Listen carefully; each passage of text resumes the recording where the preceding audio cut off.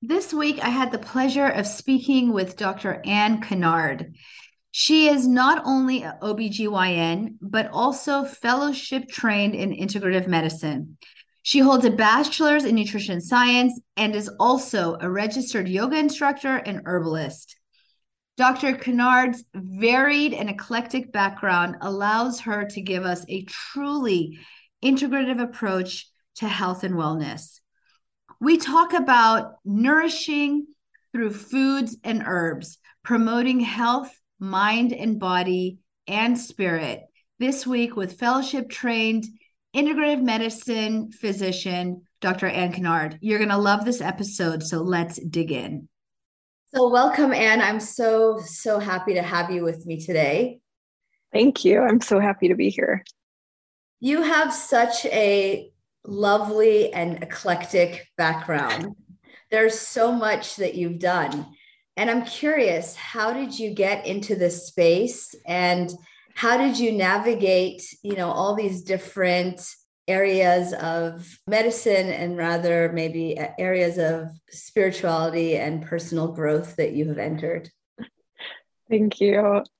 It really stems out of being, I think, a lifelong learner and being interested in a lot of things. And one thing just sort of continues to lead to another. So when I was in college, I was a pre-med person, but really interested in nutrition. And so I started with my bachelor's degree in nutrition science and then followed that up with master's work in the same prior to medicine. And that really informed the rest of my career, how I was interested in well-being and prevention and not just conventional treatment. And so when I did my residency in OBGYN, that was still a very strong focus for me, was the nutrition, and beyond that, helping women with wellness overall. And that led me into my yoga teacher training and then into my integrative medicine fellowship, and then which led into lifestyle medicine, clinical herbalism, contemplative medicine. Just kind of one thing led to the next. And it's a wonderful case of things sort of working out as they should, because when I did each thing, I didn't know how it would inform the overall picture, but it's left me with a lot of different pieces of expertise, which I feel all coalesce to taking care of women well. I mean, you have so many components you really have all the aspects of all the things that I love. And I feel like I could just take you home with me and put you on my personal encyclopedia shelf. I love that. So I know that, speaking about your background in nutrition, your background in culinary medicine, and your cookbook, actually, that is titled Nourish. I love the word nourish because I think it overstates the concept that food is not just about weight loss, right? Which is the way we tend to think about food 99.9% of the time in our culture, or even boxes that we must hit in terms of health when we think about food as medicine. I would love for you to expand a little bit on how you view food as a way to nourish. Thank you. Yeah, when you were saying that, it just makes me so sad that so often food is thought of as a punishment or restriction or guilt, like all of these emotions surrounding something that, when we look to nature, the plants are so beautiful. They have so much to offer in terms of color and nutrition and flavor. And what I love to do with food is really try to feel nourished, like you said. And that includes a lot of things for me. It's not just the food per se, but something that works for my life, right? Like I have two little kids. I have a 1-year-old and a 6-year-old. And so for me, part of feeling nourished is something that works for my family, or maybe for another person, it's something that is affordable, but still nutritious. You have to name what matters in terms of what works well to nourish your life. And for me, I love fresh, local food that is prepared well, tastes good. Hopefully my kids will eat. And it really enjoying the process of all of that goes into, I think, a more positive feeling about nutrition rather than focusing on food as something that, just doesn't feel as good. As I hear you speak, I hear a lot of intention behind your words. And I think Mm-hmm. I'm always grappling with this idea of how do we reconcile real life, time constraints, children, finances, etc., Mm-hmm. with not losing sight of hopefully the big picture of why we do the things we do. And when it comes to food, for it to truly be nourishing. And I think Mm-hmm. the way you describe it is that it doesn't have to be all the way, on this side of the pendulum or all the way there on the other side, but it does require intention. Like, even if we want to be quick and dirty because we have children and work full time, I get it. Mm-hmm. We still have to be mindful of the intention. Otherwise, by default, right, the de facto is that we're not nourishing ourselves the way we. That's right. Because even if you have something that is nutritious, if you're feeling rushed and stressed, that's not a nourishing encounter, if you will, with the meal. And this is more out of Ayurvedic theory and lineage, but one of the concepts that I really loved from learning about this was that we digest and emotions and we digest food also with attention. And indeed, more Western and conventional studies show that a meal that is eaten while distracted, the stomach does not have as low of a pH. The digestion is not as crisp, perhaps, as it could be, as opposed to mindfully taking a moment before a meal and focusing on the meal. There actually is a difference in digestion with those sorts of intentional practices. And for me, like you said, I work full time. I have young children. I work as a residency program director. For me, what works well is to make 3 meals a week-ish. I usually make a really big pot of a nutritious soup on Sunday, and we do a lot of leftovers with that. And that has allowed me some time and space to eat something that I've made and feels good and has local produce, and not have to put in the time every day to do that, because that's what matters to me. Yeah, and that speaks to a mantra that I frequently state, which is you don't have to be perfect in order to be effective. So it can be 3 days a week or 2 days a week or whatever works for your life as a starting point, and not necessarily daily. And I think that's where people get tripped up, right? Like this sense that they have to do it every day or they can't do it at all. And so then that's where we get stuck sometimes. Yeah, progress, not perfection, because we can't do all the things, right? Like, it can't be totally inexpensive, nutritious, taste amazing, like have it to where the kids will eat it, have it quick, like all of those things. You have to pick the top couple to you and then make it work for your life. And for us, that means tolerating eating leftovers a few times a week rather than preparing something fresh every day. I like to use the slow cooker, identifying takeout that works well. That's fine. You can do that. Right.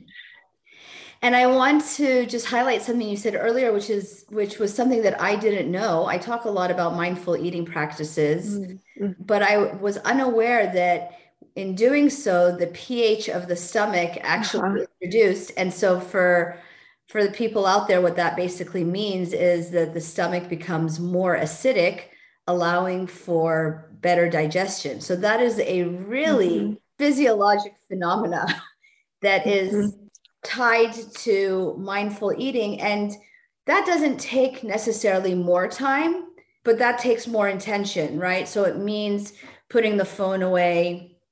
For me, it's, I used to just flip the phone over on the table. And so I was like, who am I kidding? That phone being there is still taking my attention.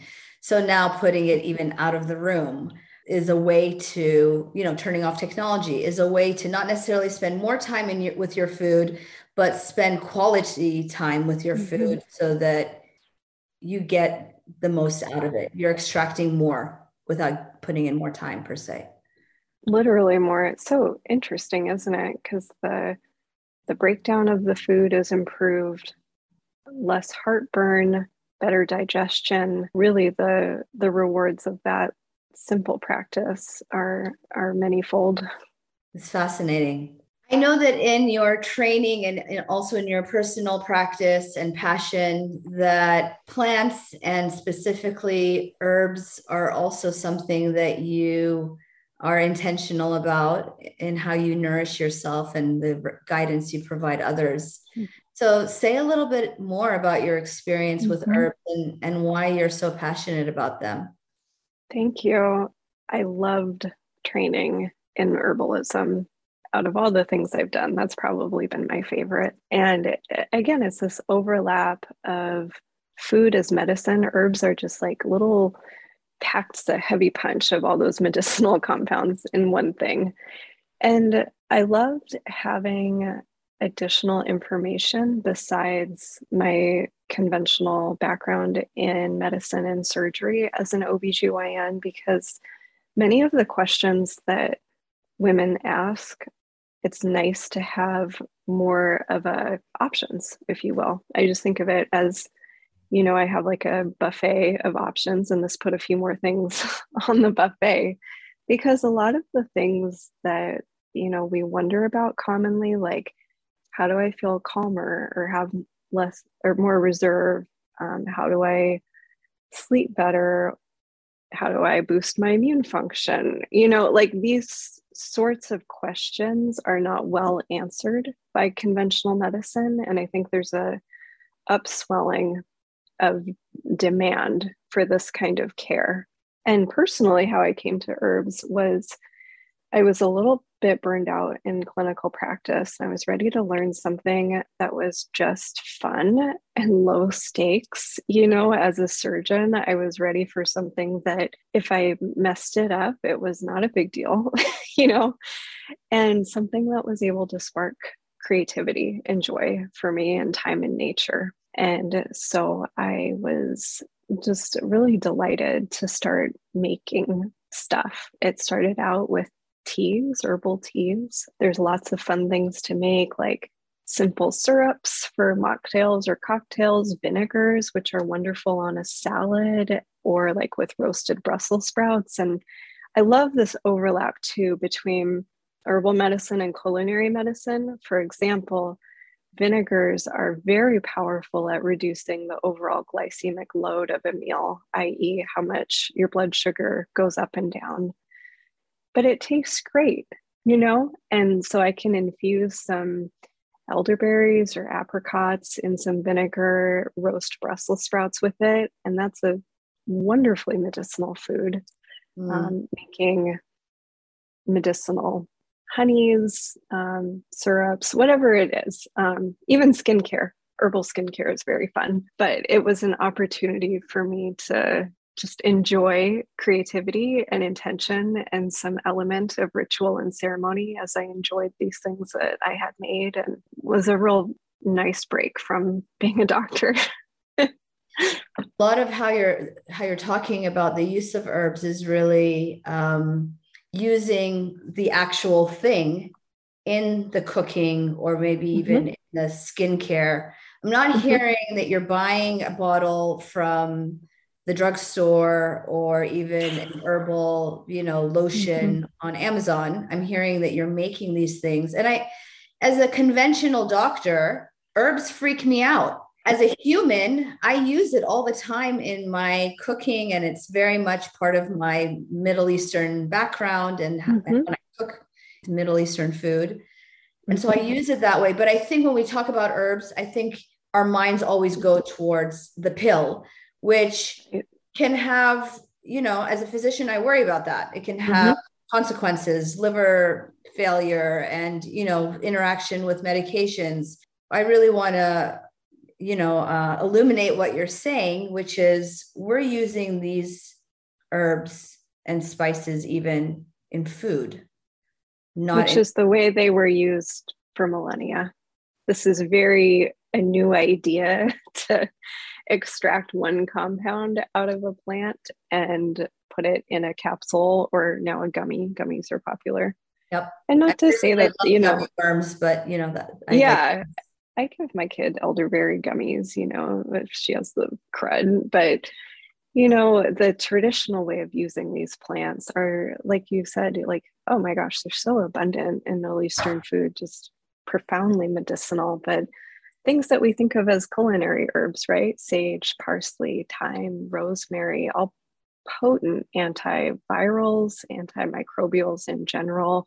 Thyme is a wonderful natural cough suppressant. You can make a thyme tea with honey. Tastes good. My little kids will eat it without fighting me, and that kind of thing. And so there's a place for, again, something that tastes good and is nourishing and is not just kind of popping another pill and moving on with a life that is unsustainable. When you think about the use of herbs or personal use, you're a mother, busy working female.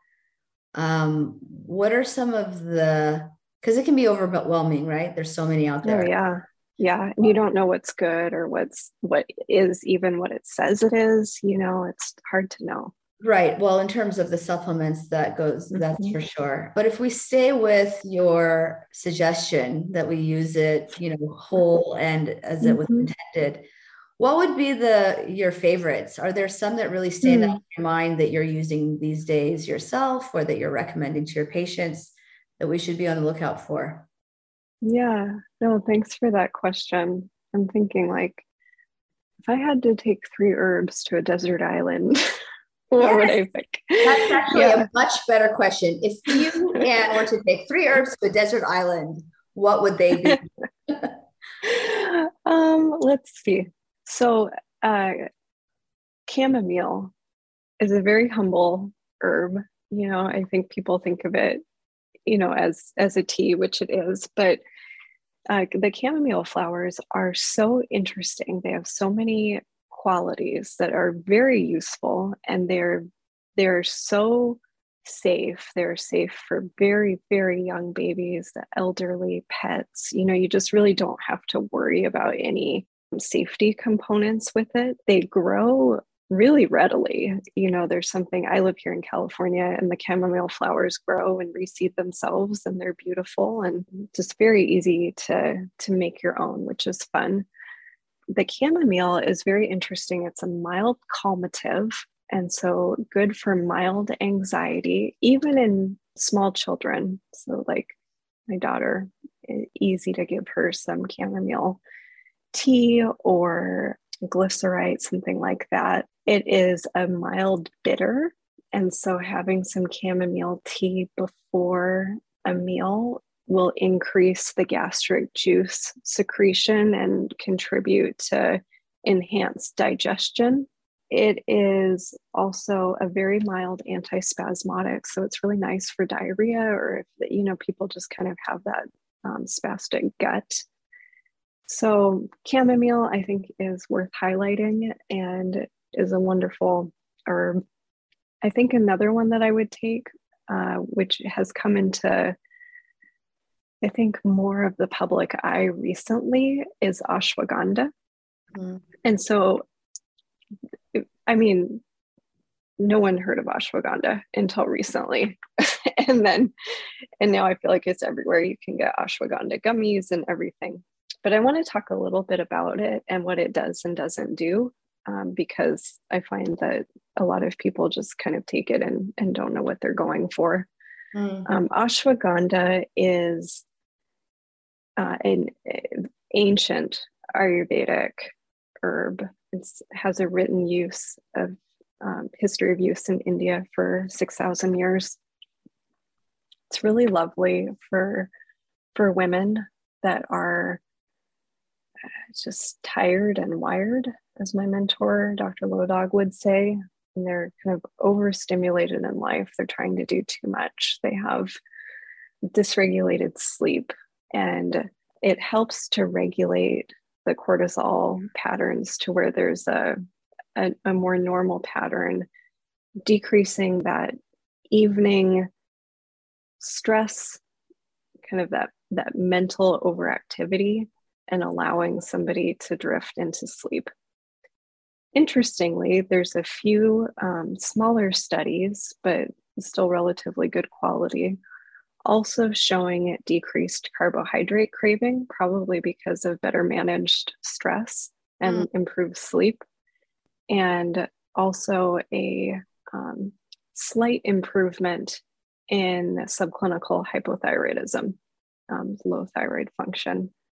So a really interesting herb. I think it has a lot of very practical applications for the modern woman, especially those that are in kind of that mid 40s, starting to approach the menopause transition type of person. They're in that sandwich generation where they may be caring for children and working full time and also have responsibilities toward their parents. It tastes good. One of my favorite recipes with it is to add it to honey and have some ashwagandha honey, stir it into your chamomile tea. It tastes good. The twofer. And yeah, exactly. But again, to your point, like, you need to know, this should not be taken by somebody that is pregnant or lactating. And so it demands some evidence-based knowledge, around its use. But nevertheless, I think it's a very powerful tonic. It's an adaptogen. It helps the body respond to stress for the modern times. That's one of the ones that I didn't grow up with. So it wasn't like in my pantry at home. My mom wasn't cooking with it, but it is one of the herbs that I've come to recently and I really love, particularly, well, to your point, because of the benefits. I think it's so apropos right now, what we need in terms of helping us just kind of settle in and unwind a little bit in terms of stress, sleep, all those things, but also because there is good data behind it. And often we don't have that knowledge base for some of these things. And so as a physician, it makes it more comfortable for me to recommend. Was there another one you had? I thought I felt one more coming. Let's see. It's coming into summertime. And so let's talk about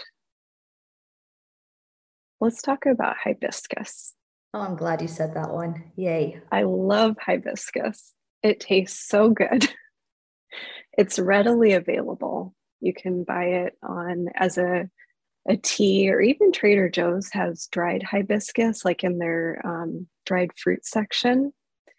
Yeah, I was going to ask you, sorry to interrupt, but no, you're fine. Since you're speaking to that, so like these things are on the shelf. Like, where would you recommend, I guess you mentioned it, but where would you recommend, how would people go about getting good stuff?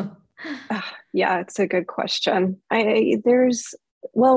With the chamomile, there's so many tea brands, that are out there. It's fairly readily available.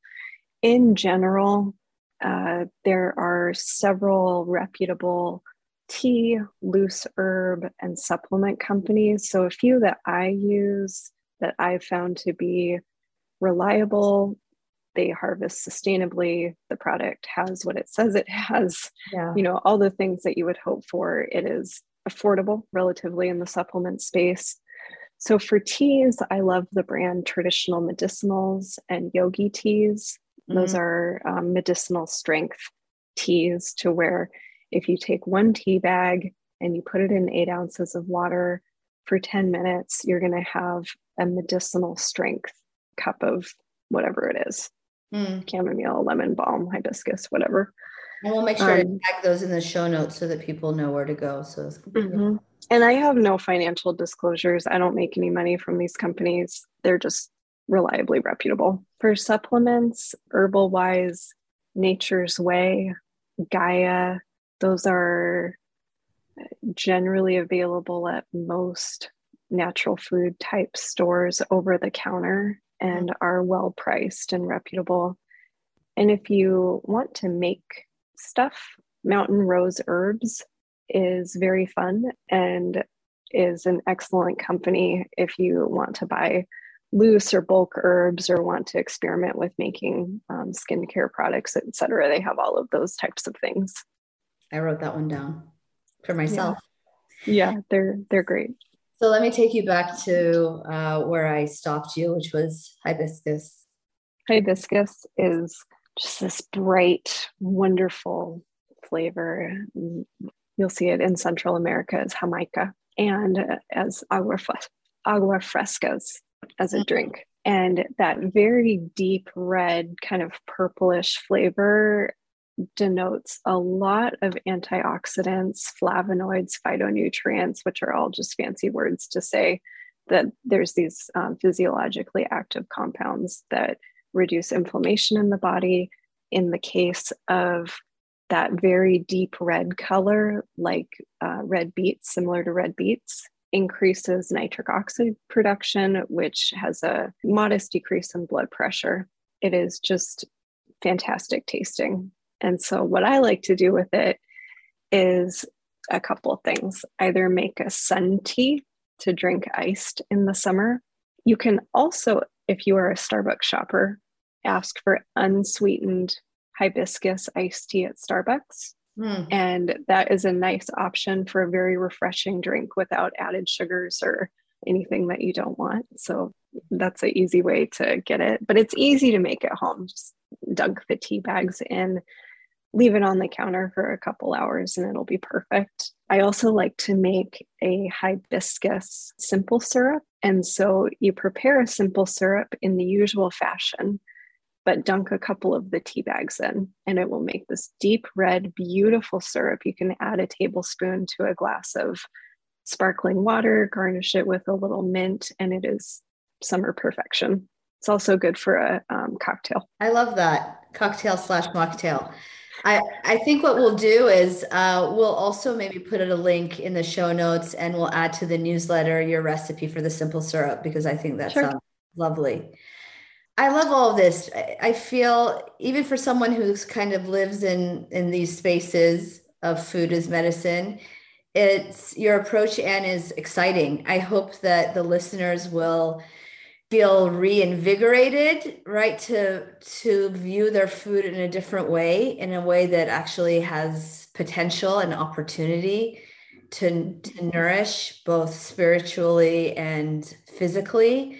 I think if we have more of these conversations, then people will become more likely and more apt to actually embrace it and take the little extra time. It's, 10 minutes of sipping tea while you're doing something else. Again, I don't even think it's time, it's intentionality to take advantage of these things and view our food or our nourishment, in general, in a different way, not as a chore, but as an opportunity. Yeah, that's my hope as well, that women feel worthy of this time and attention and self-compassion, and that it offers perhaps a portal into just a little bit of ritual and time carved out, because you probably could find a chamomile supplement, I guess, and take it as a pill and march on with your day. But I do think there's medicine too in the few moments that it takes to boil the water, brew the tea, smell, the flavor coming off of it, and sit down with it. So you're not burning yourself with the hot cup. And that is an offering for the self too, kind of an invitation back in. As we are recording this, I am in somewhat of a sabbatical, a pause from my clinical practice. It's stirred up a lot of interest in my colleagues who are like, oh, how could you give yourself permission to take time off? I think people are intrigued by that concept.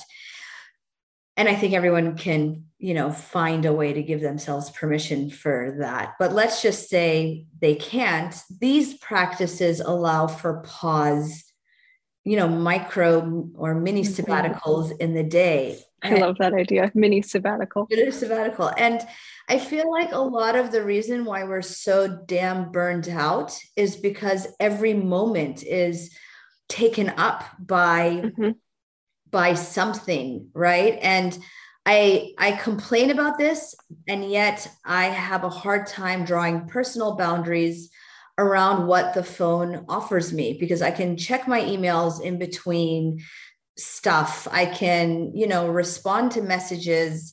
I also recognize that that is stealing away from potential to pause.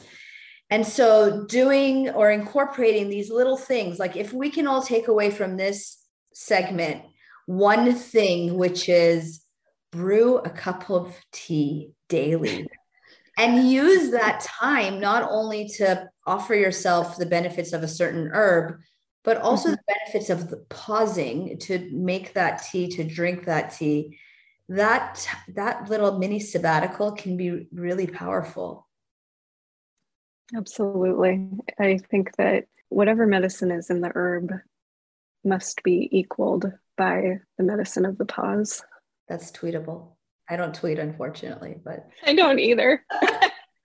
So, there are, again, your background is so varied, so dynamic, and there's so much that I could extract from you. I'd rather, like I said, just invite you over for dinner and just, just explore your brain.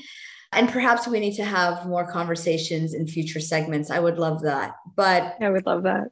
What would be one, given your background, what would be one thing that you wish to tell people? What is the thing that makes you want to shake your best friend by the shoulders and say, I wish you could incorporate this or allow this or do this? What is one practice that you think we're all missing out on right now and could benefit from?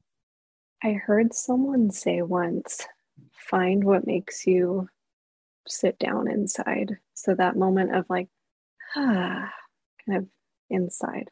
It's going to be different for everyone, but whatever that is for you, take note of it and do it.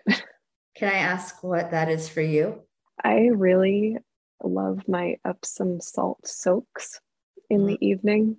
I leave my phone out of the bathroom, and I love to have that warm soak in the evening. It prepares me for bed and to sleep well, and that makes me sit down inside.